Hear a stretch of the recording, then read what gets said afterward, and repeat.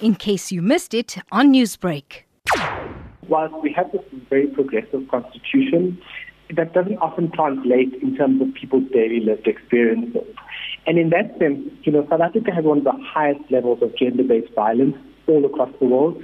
And I think the violence, particularly against LGBTQI plus people, and particularly trans women, falls within that. And the gender-based violence, which many activists have spoken about, really stems from the fact that South Africa is still a very patriarchal society, a very heteronormative society, where a large half of our population don't feel safe walking on the streets. Secondly, I think that within our community, we need to be speaking out more against this, and I feel this is where education becomes really important.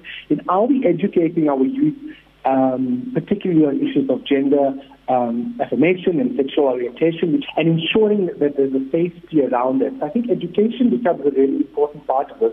The Civil Union Act, that's come into effect around, I think it was 2006. So while it may be there, but the enforcement is clearly not there. How do you change that?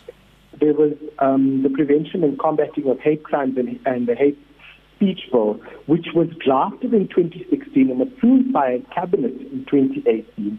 And that bill specifically deals with ensuring that crimes that are committed against people based on sexuality, on gender, are treated specifically as hate crimes.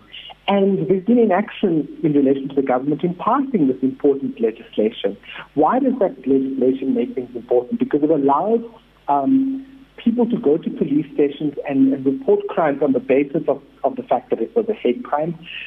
Secondly, I think that there is a critical failure on the part of the South African Police Services and the National Prosecuting Authority in bringing these cases to court, and where we're seeing that perpetrators are put behind bars and that justice is brought to the victims and their families. What are you calling for now then?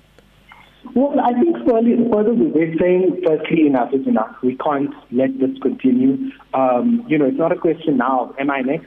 People in our community are saying, I am next, which is what you heard earlier. And secondly, I think it's important for leaders to speak out, because we know that when people in high positions of office or community leaders speak out, that is important and people listen. So we're asking our president to specifically speak out against the hate crimes that our community has faced.